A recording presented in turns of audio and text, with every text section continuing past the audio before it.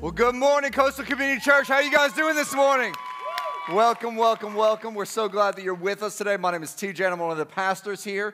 And just an FYI, those two are married, so they're allowed to have that kind of PDA. It's fine. I know some of y'all are like, was there kissing on the stage? Yes, there was. It's okay. They're married. They're allowed to do that. We're trying to teach you how to have the best love, sex, marriage, relationships ever, and that's a good thing. And so we want to help you with that. We want to encourage you in that. Can we go ahead and welcome all of our family that's joining us online right now? Can we give it up for them, man? We love you guys. We miss you guys, man. We're so glad that you're joining us online. We are in this series called The Best Ever. And we're talking about how do we end up with the ultimate relationship? How do we go from nothing to something more to ultimately having relationships that are at the next level? And I want to talk to you today about something that if you've been married for a very, very long time, when I tell you what we're going to talk about today, you're going to go, oh, 100%. I agree with that, 100%. For those of you that are just newly married, this is something you're going to have to learn. If you haven't figured it out yet, this is something that's going to be really, really important for your life. And for those of you that are wanting to get married one day, you need to take some notes because it's going to help you. It's going to be important for your life. And if you get this, it will change everything about your relational world. I don't care if this is for marriage. It also applies to our friendships. And here's the big idea behind today. It's this: relationships that work take work. Relationships that work are going to take some work because you don't just automatically fall into healthy relationships. Healthy relationships happen because of work. Healthy marriages don't happen by accident. They happen because a couple decided we're going to put in a lot of work. Kids that fear and love God don't happen on accident. They happen because parents were intentional and they put in the work to instill those values into their children. And so if you want great relationships in your life, relationships that work are going to take some work. Now, I know automatically nobody likes that because nobody really wants to work that hard. But I want to challenge you today and for the rest of your life that you can have as healthy of a relationship as you're willing to work. And so if you want to have a better marriage, if you want to have better friendships, if you want to have better relationships, you need to lean in and take some notes today because we're going to be studying the love story of a guy named Jacob. And Jacob is significant in our faith. In fact, it says Abraham, who had the son Isaac, who had a son named Jacob. And it's kind of the fathers of our faith. Jacob ended up having the 12 sons that ended up becoming the 12 tribes of Israel. Very significant in our history of the Bible. But we're not going to talk about his children today. We're going to talk about how he discovered love.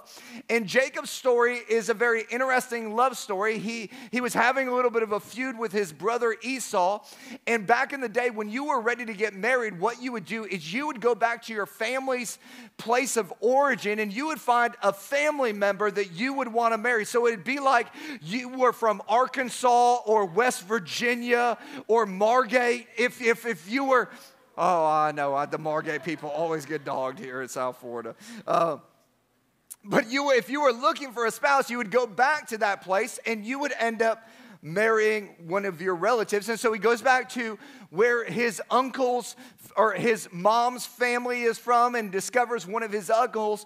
And he sees a girl at a well, and that's where we're going to pick up the story in Genesis chapter 29. It says, when Jacob saw Rachel, daughter of his uncle Laban, and Laban's sheep, he went over and rolled away the stone from the mouth of the well and watered his uncle's sheep. So there's Rachel. She's a shepherd. She's got her sheep there. She's at the place where they're going to water the sheep, except there is this large stone that is covering the well, and she can't seem to move it. Jacob sees this girl, and he's like, dang, that girl is fine. She is good looking, and he also notices that there is an opportunity to impress her here. And so he goes over, and he's going to be the hero of the story. He rolls away the stone. She's able to water her animals. I mean, this is like heroic moment for him. It's a pretty cool aspect. Then in verse 11, it says, then Jacob kissed Rachel and began to weep aloud, which is incredible. And what this tells me right here is that Jacob was homeschooled. Right? Because the only person that starts kissing for the first time and starts crying is a homeschooled kid. Okay. Everybody's homeschooled right now. I'm sorry. Kids are going to have issues. No, I'm just kidding. Now, if this was a Disney story, the story would end right here, right? Because he found the girl, he got the hero, he kissed the girl. Now they're just going to live happily ever after, because that's how Disney makes it. But this is real life, and this is reality. And reality is if you're going to make relationships work, they are going to take some work. And so Jacob's like, hey, I want to marry this girl. He goes back to his uncle Laban, which is her father, and says, hey, I want to marry your daughter. And here's what I'll do. I'll work 7 years for her. I'll do whatever it takes. And he says that because he knows that relationships that work take work. And then in verse 16, it says, now Laban had 2 daughters. This is important. And it says, the name of the older was Leah, and the name of the younger was Rachel. Leah had weak eyes, which let me stop right here and tell you what that means. It does not mean that Leah had trouble seeing. Like, it wasn't like she needed glasses. The Bible is actually referencing, and if I were to put this in today's terms, that girl ugly. That's what that means right there. I'm not being mean. I'm just being factual here of what the Bible says. She's ugly. And it goes on to say, but Rachel had a lovely figure. So apparently she's good looking and was beautiful. Jacob was in love with Rachel and said, I'll work for 7 years in return for your younger daughter, Rachel. So he makes this agreement. He's like, man, I'll give you 7 years of my life for that girl. Verse 20. So Jacob served 7 years to get Rachel, but they seemed like only a few days to him because of his love for her. And all the ladies said, you got it. I don't understand this story at all. This story to me makes no sense, because when I want something, I want it right now. Anybody else relate to me with that? Like, when I want something, I want it right now. I have a hard time waiting in life. God did not bless me with the spiritual gift of patience or waiting. And so, like, when I have to wait for things, I get so frustrated. When I set an appointment with somebody else, I expect that person to show up on time. Like, I'm not waiting. If you're 5 minutes early, you're on the verge of being late. Like, I do not like to wait. When I go to a fast food restaurant and I put my order in, I roll up to that first window and I give them my money. When I get to the second window, I expect my food to be there.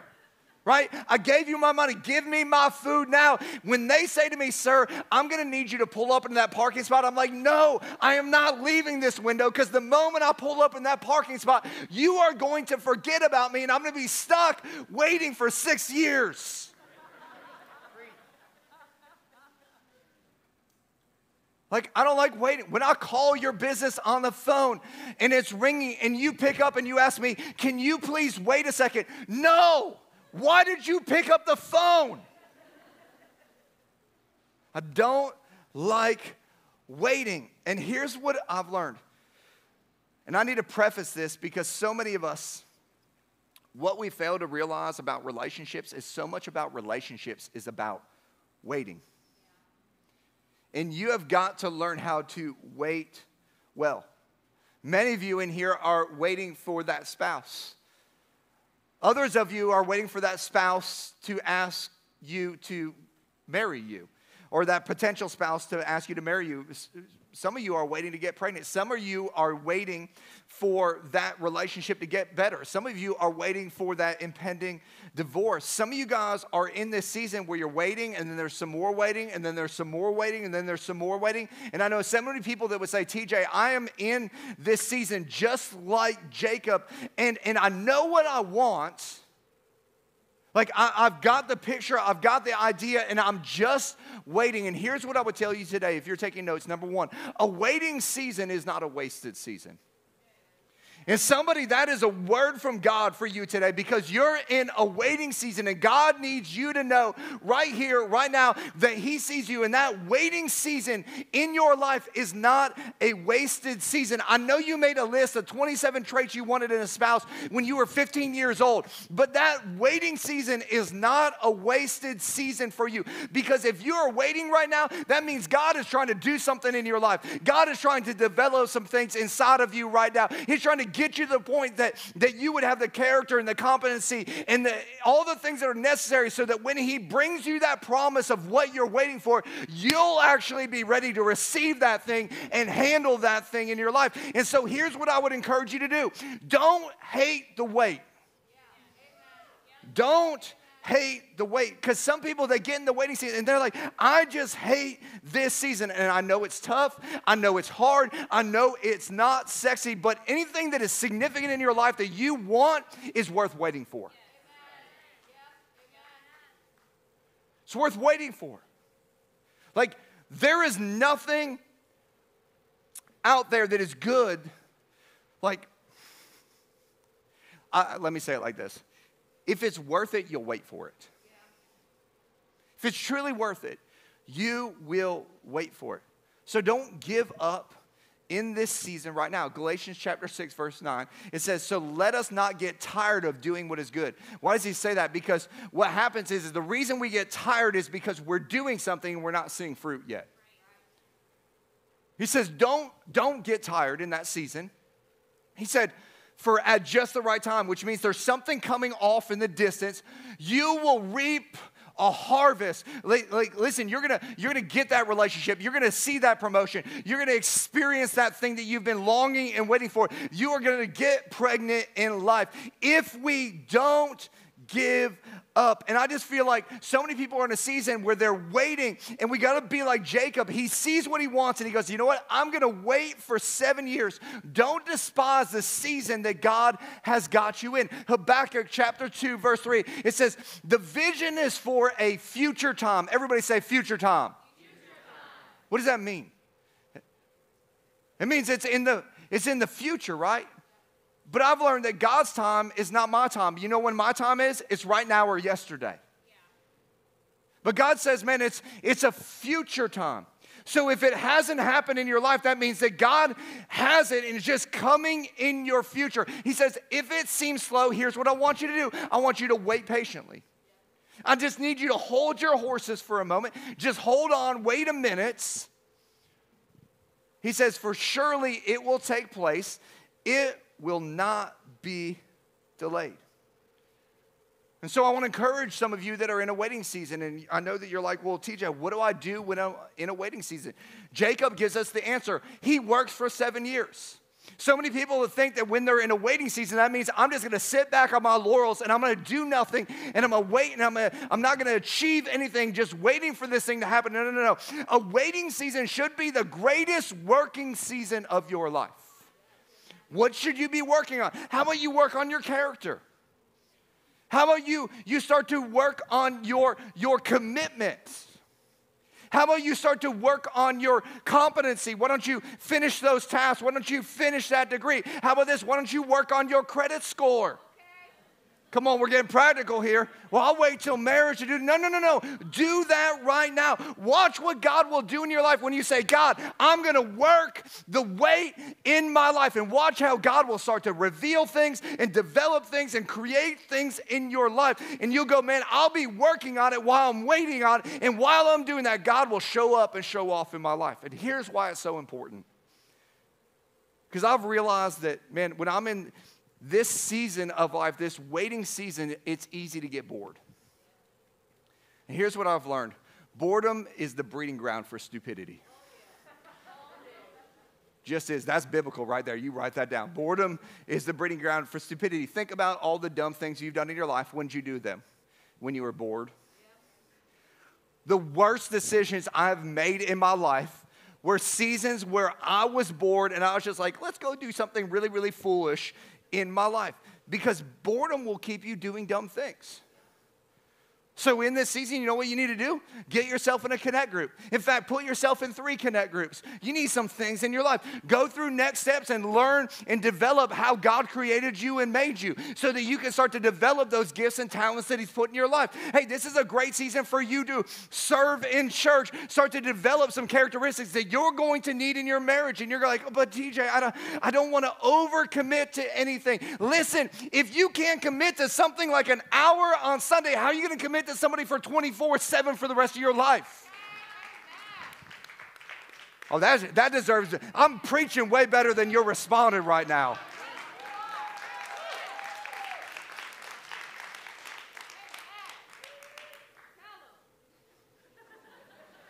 I'm trying to.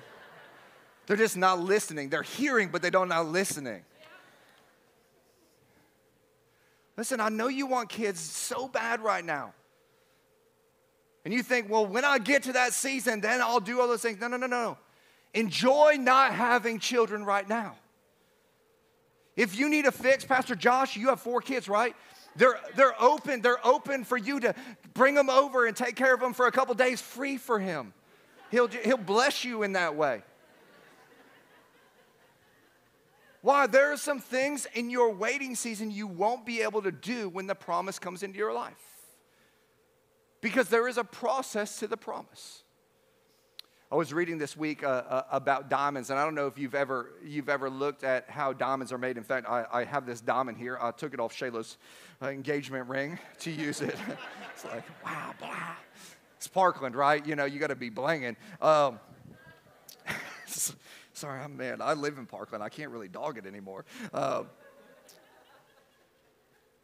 But diamonds are beautiful, right? And everybody wants a diamond. They're girl's best friend. That's what they've told us. Some girls are shaking their head. They're like, yeah, we like them. But diamonds don't always look like this. There's actually a process in which they are formed. In fact, if you were to know where the origin of a diamond starts, it actually starts 100 miles down in the center of the earth, in a place called the mantle, where there is tons of heat and tons of pressure. In fact, the temperatures are about 2,000 degrees Fahrenheit. How many of y'all know that's pretty hot? And it's also, there is 720,000 pounds of pressure per square inch. And so what is happening is the carbon and the minerals and all these things are all in the spot, and they're being pressed together in this immense pressure and this immense heat in life. And it's in this process that all of the diamond's characteristics are being formed in that season. And what's interesting in life is that everybody wants the product of the diamond, just nobody wants the process of getting to it. Nobody wants the pressure of the season where you're down 100 miles deep and nobody sees you, and there's all this heat and there's all this pressure that's going on. But it's in that process that you're actually being formed and you're being developed and you're being created into something beautiful and unique and precious and unbelievable. And so many people are in a season where they're in the dark and they're like, I just want to be seen. No. You're being created into the creation that God has for you, for the purpose, for the intent that he has for you. And you need the pressure and you need the heat and you need to work your weight in this season so that at a certain time, because here's what happens is something catastrophic happens. A geyser pushes this up or a volcano pushes this up, and all of a sudden it rises to the surface out of nowhere. And some of you, that's your word for this year, is you need to understand that you're in a waiting season right now. And the wait is worth it. And if you'll work the wait, then you'll come out looking like a diamond that will lead you to your purpose and to your destiny. Now back to the story. Remember, he's waited for 7 years. Verse 21, it says, then Jacob said to Laban, give me my wife. My time is completed. I want to make love to her.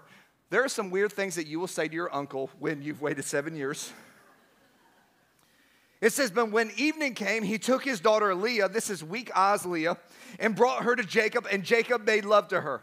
Whole nother sermon right there, but that's, it says in verse 25, when morning came, there was Leah. So Jacob said to Laban, what is this?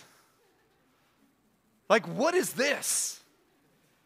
What have you done to me? I served you for Rachel, didn't I? Why have you deceived me? Laban replied, it's not our custom here to give the younger daughter in marriage. He says, listen, you didn't read all the terms and conditions. You didn't see the fine print on this deal, but there was some fine print there before the older one. Finish this daughter's bridal week. Then we will give you the younger one also in return for another 7 years. What? What? No way. Come on. How many of y'all would be honest and say, that would never happen to me? Go ahead, raise your hand. I would never allow something like that. Come on, raise them up high. Raise them up. Come on, be honest that we're in church. Never let that happen to me. It's crazy.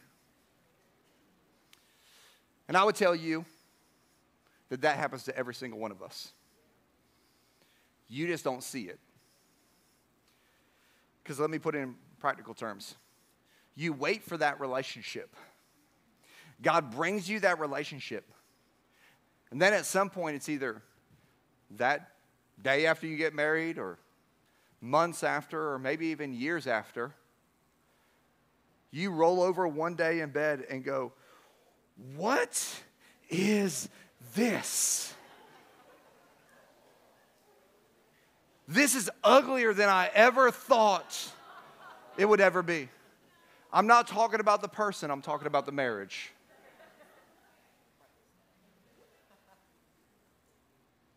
Let me explain. I thought it was going to look like this. I thought that they were always going to have kind and gentle words for me.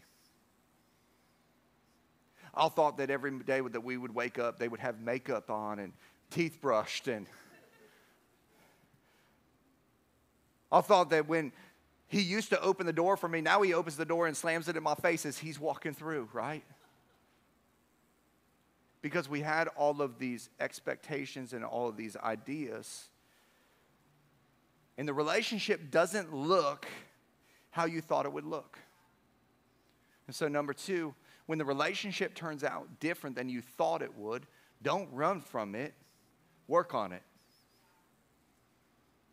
And if you'll learn to work on it, God's got you right there. And I love this story of Jacob because even after he gets married, what happens? The work starts more. And it shows me that you think that if there's no more work after you get married, you are deceived. This is where work actually starts. And you need to learn these three words: work on it. Your marriage is having trouble? Work on it. They're giving you attitude? Work on it. It's not what you expected it to be? Work on it. And if you'll work on it, I believe that God will honor that. And I'm praying that God would give some people the grace here today to go back to some doors that they have closed in their relationship and open those doors back up and say, I'm not going to ignore it any longer. I'm going to get in the middle of this and I'm going to begin to work on it because I'm not giving up on that thing I put on a long time ago. And you'll have to work on some things, and God has got you in there, and if you'll get in there and begin to work, God will begin to make something compatible that's incompatible. I hear people all the time say, man, I fell out of love. We're not compatible any longer. Not true. You are compatible if you're willing to work on it. Shayla and I are constantly working on our marriage. In fact, I want to give you some ways that we work on our marriage. One of the ways is daily communication. Daily communication. You have to take some time where you sit across from one another and you actually have a conversation. And that's hard because life gets busy. But here's the crazy fact right now. The average American couple, you know how long they talk every day? 4 minutes. You're wondering why you're having trouble in your relationship when you're only talking to each other for 4 minutes. Now, when I say daily communication, I mean getting with one another, no electronics, no cell phones, no kids, no TV, and actually having a conversation about your day. Growing up, I did this curriculum called Growing Kids God's Way. They actually called it couch time, where you would sit across from one another for 10, 15 minutes, and you just have conversation. Some of you need to do that. It doesn't have to be when you get home from work. Maybe it's before the kids get up and you sit down at breakfast and have that, or you go on a walk. But we need to make communication a part of our lifestyle of creating healthy dialogue with one another. How about this one? Weekly date nights. You have to be intentional about investing in your relationship. I'm shocked at how many people come to me and go, man, our relationship's struggling. And I'll go, hey, when's the last time you went out on a date? And they'll be like, oh, man, I can't afford that. I'll be like, have you checked out the price of divorce lately? Right. Okay. It's way more expensive than that date night. Like, it's time for some of us to go, man, the greatest investment that we can make is in our relationship, and I'm going to invest in my relationship. So get a babysitter, but it's going to cost me money. Yes. That's the point. Because if you don't spend anything on it, you don't value anything in it. It's time for some of us to start spending some money on our relationship because we value it highly. Listen, put the kids to bed really, really early. Like, y'all go to bed at 5, but it's still light out. I don't care. It's date night. Put them to bed. Order some food in. Go outside. Sit outside. Drink a glass of wine. Enjoy yourselves. Yeah. You need somebody to hype you up. She's right over here. How about this one? Yearly vacation. You need a time to get away because vacations are a necessary element. You need time away. Now, let me tell you what a vacation is. A vacation is without your children. Your children, when you take them places, that's called a trip because you're going to be tripping.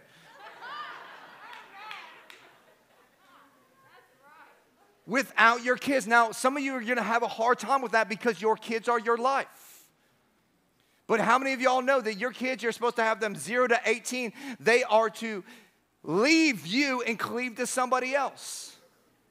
That's the goal. They're not supposed to be with you at 35. So if they are, you might want to change that. You might want to make dating your spouse a priority because the greatest investment you can make in your children is showing them a healthy marriage. That's the best thing you can do. So make it happen. But TJ, you don't understand. Man, when Alexander was 3 months old, we went to Paris. We left him at home. How could you do that? I love my wife. That's how I did it. I love him, man. Every day we were FaceTiming. We were calling. They were sending us pictures on the hour, by the hour. We wanted continuous updates. But about by day 3, we realized, man, we really needed this. Why? Because every time you do that, it's like a giant reset button on intimacy in your relationship. How about this one? Regular marriage counseling.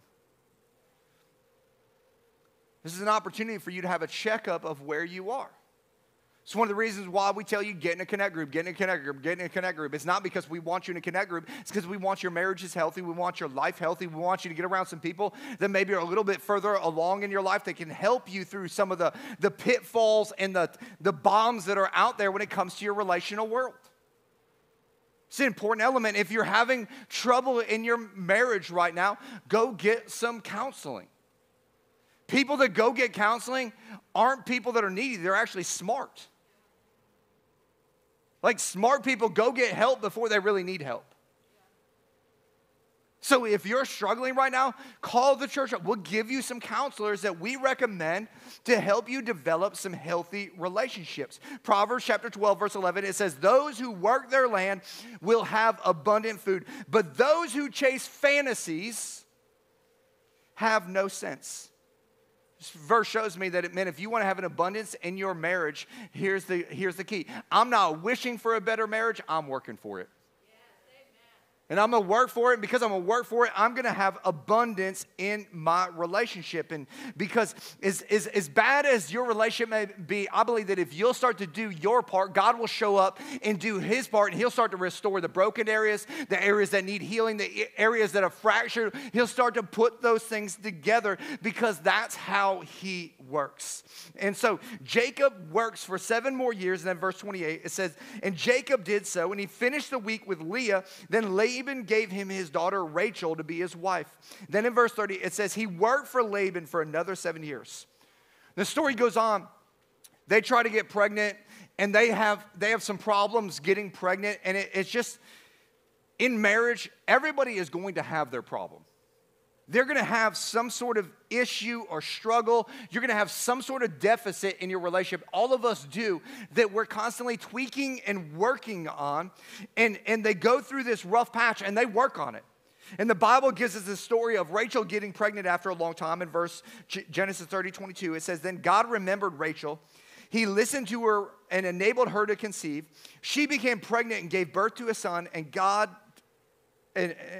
has taken away my disgrace. She named him Joseph and said, may the Lord add to me another son. Now, Joseph goes on to be a great deliverer of Israel. He ends up being the second most powerful man in Egypt, delivering the rest of the brothers from famine and the rest of the family from famine.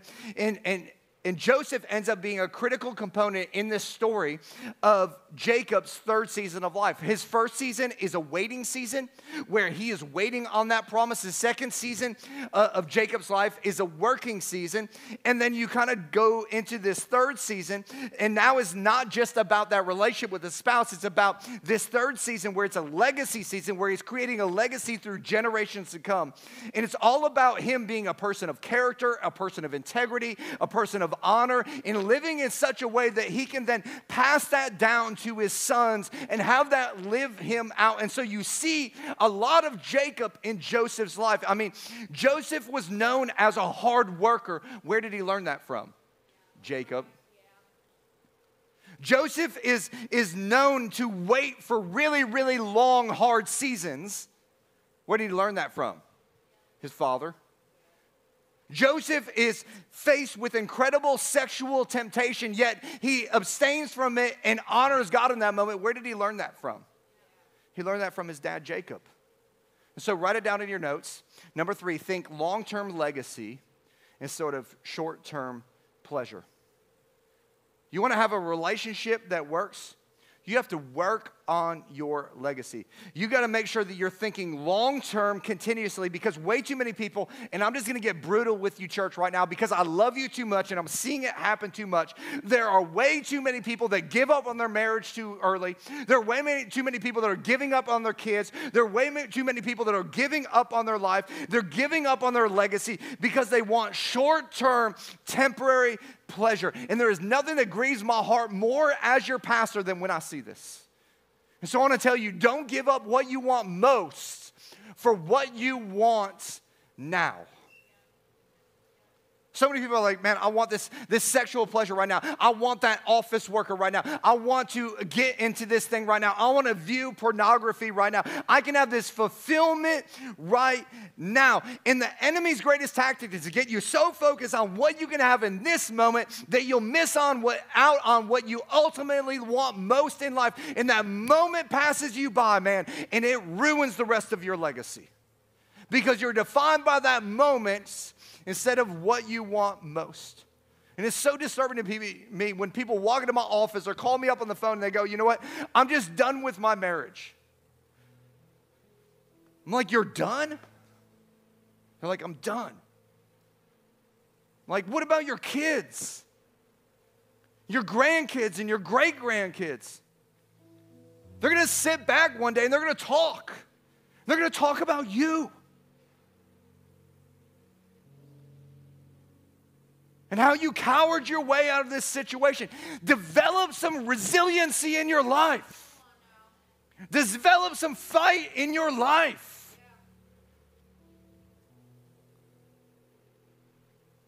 It's not too late. It's not about you. It's about your legacy.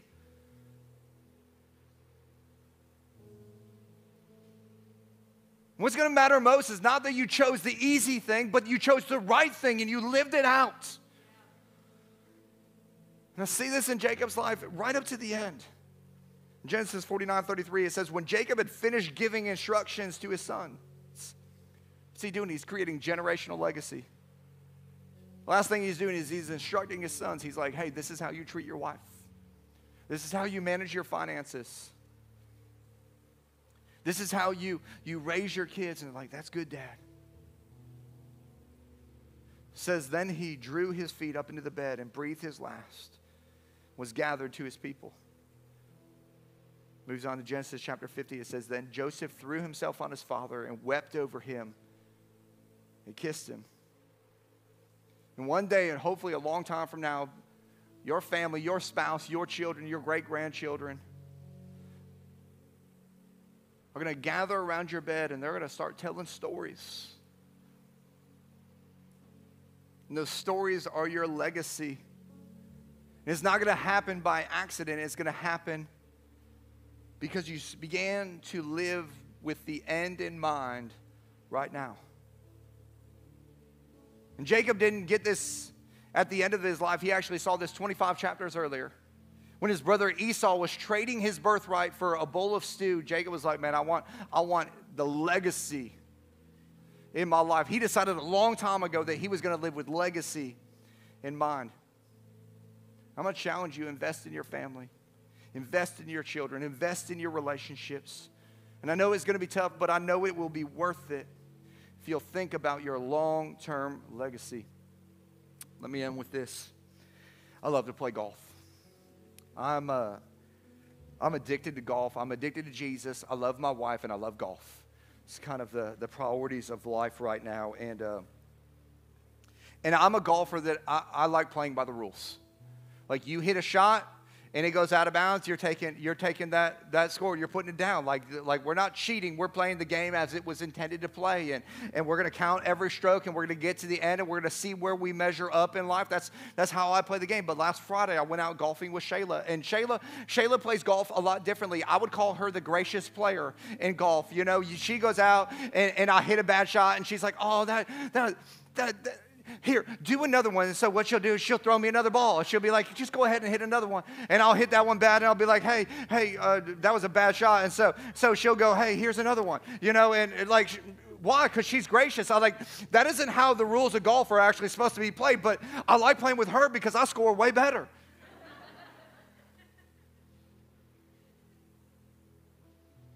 Here's what I know about life. There's a lot of us, we feel like, man, in life, man, we hit our shot in the waiting season, and, man, we miss bad. Man, that's counted against us. And in the working season, man, we kind of screwed that one up too. Man, we got a bad score on that season as well. And then comes the legacy, and you're like, man, my life is kind of in shambles right now. But here's the deal. There's this gracious player that arrived on the scene named Jesus Christ, and he said, here's what I do. I don't give you another shot. I give you a mulligan, because that's what this is called. Here's a second chance, and I know you feel like you've ruined it in your waiting season or in your working season or in your legging season, but we serve a God that already did the work for us, that he says, hey, I want to give you a second chance. I want to give you a second shot. So no matter where you're at, God wants to give you a second shot here today. He wants to give you a second chance with every head bowed and every eye closed. Maybe you're here today and you need the ultimate fresh start. And I believe that God is releasing a fresh grace today. And you're in a waiting season and you're working there. And I believe he's going to give you a grace to be able to push through in that season. Others of you, you're in a season of your marriage where there's just issues. And I believe he's going to give you a fresh grace to work on that marriage and not run from it here today. Some of you are in a legacy season and he wants to give you a fresh grace with those kids and those grandkids to do a new and a fresh start. And for those that are here that are wanting to give up and throw in the towel, God, I believe that you're going to give them a fresh start. And I know this, that relationships at work take work. And ultimately, God, you did the most work possible when you sent your son Jesus to the cross, because you wanted a relationship with us, and you said, you know what? I'm going to do the work ahead of time. I'm going to pave the way where there is no way, so that every single man, woman, and child could be reunited, have a mulligan with me because of my amazing grace. And maybe you're in here today and you've never experienced that relationship, or you did a long time ago, and you say, you know what, Pastor TJ, I need a mulligan in my life. I need a fresh grace from the creator of the universe in my life here today. With every head bowed and every eye closed, if that's you, if you just slip your hand up, I'd love to pray for you on the count of 3. 1, 2, 3. Go ahead and slip your hand up. Yes, ma'am. Yes, sir. Thank you. 4, 5, 6. Yes. Anybody else? 7. Yes. Thank you. If you just pray this prayer in your heart as I prayed out loud, say, God, thank you for sending your son Jesus to give me a fresh grace. God, I pray that as he came to this earth and died a sinner's death for my mistakes, for my shame, for my pain, that you would forgive me of my sins and cleanse me from all unrighteousness. I ask you to come into my heart, come into my life, take over, help to lead me and guide me and move me and restore me, God, that I would take advantage of whatever season I'm in, whether it's the waiting season, whether it's the working season, or whether it's the legacy season, God, that I would live for what I want most, not what I want now. And that, God, that you would help me, restore me, and empower me. It's in Jesus' name that I pray. Amen.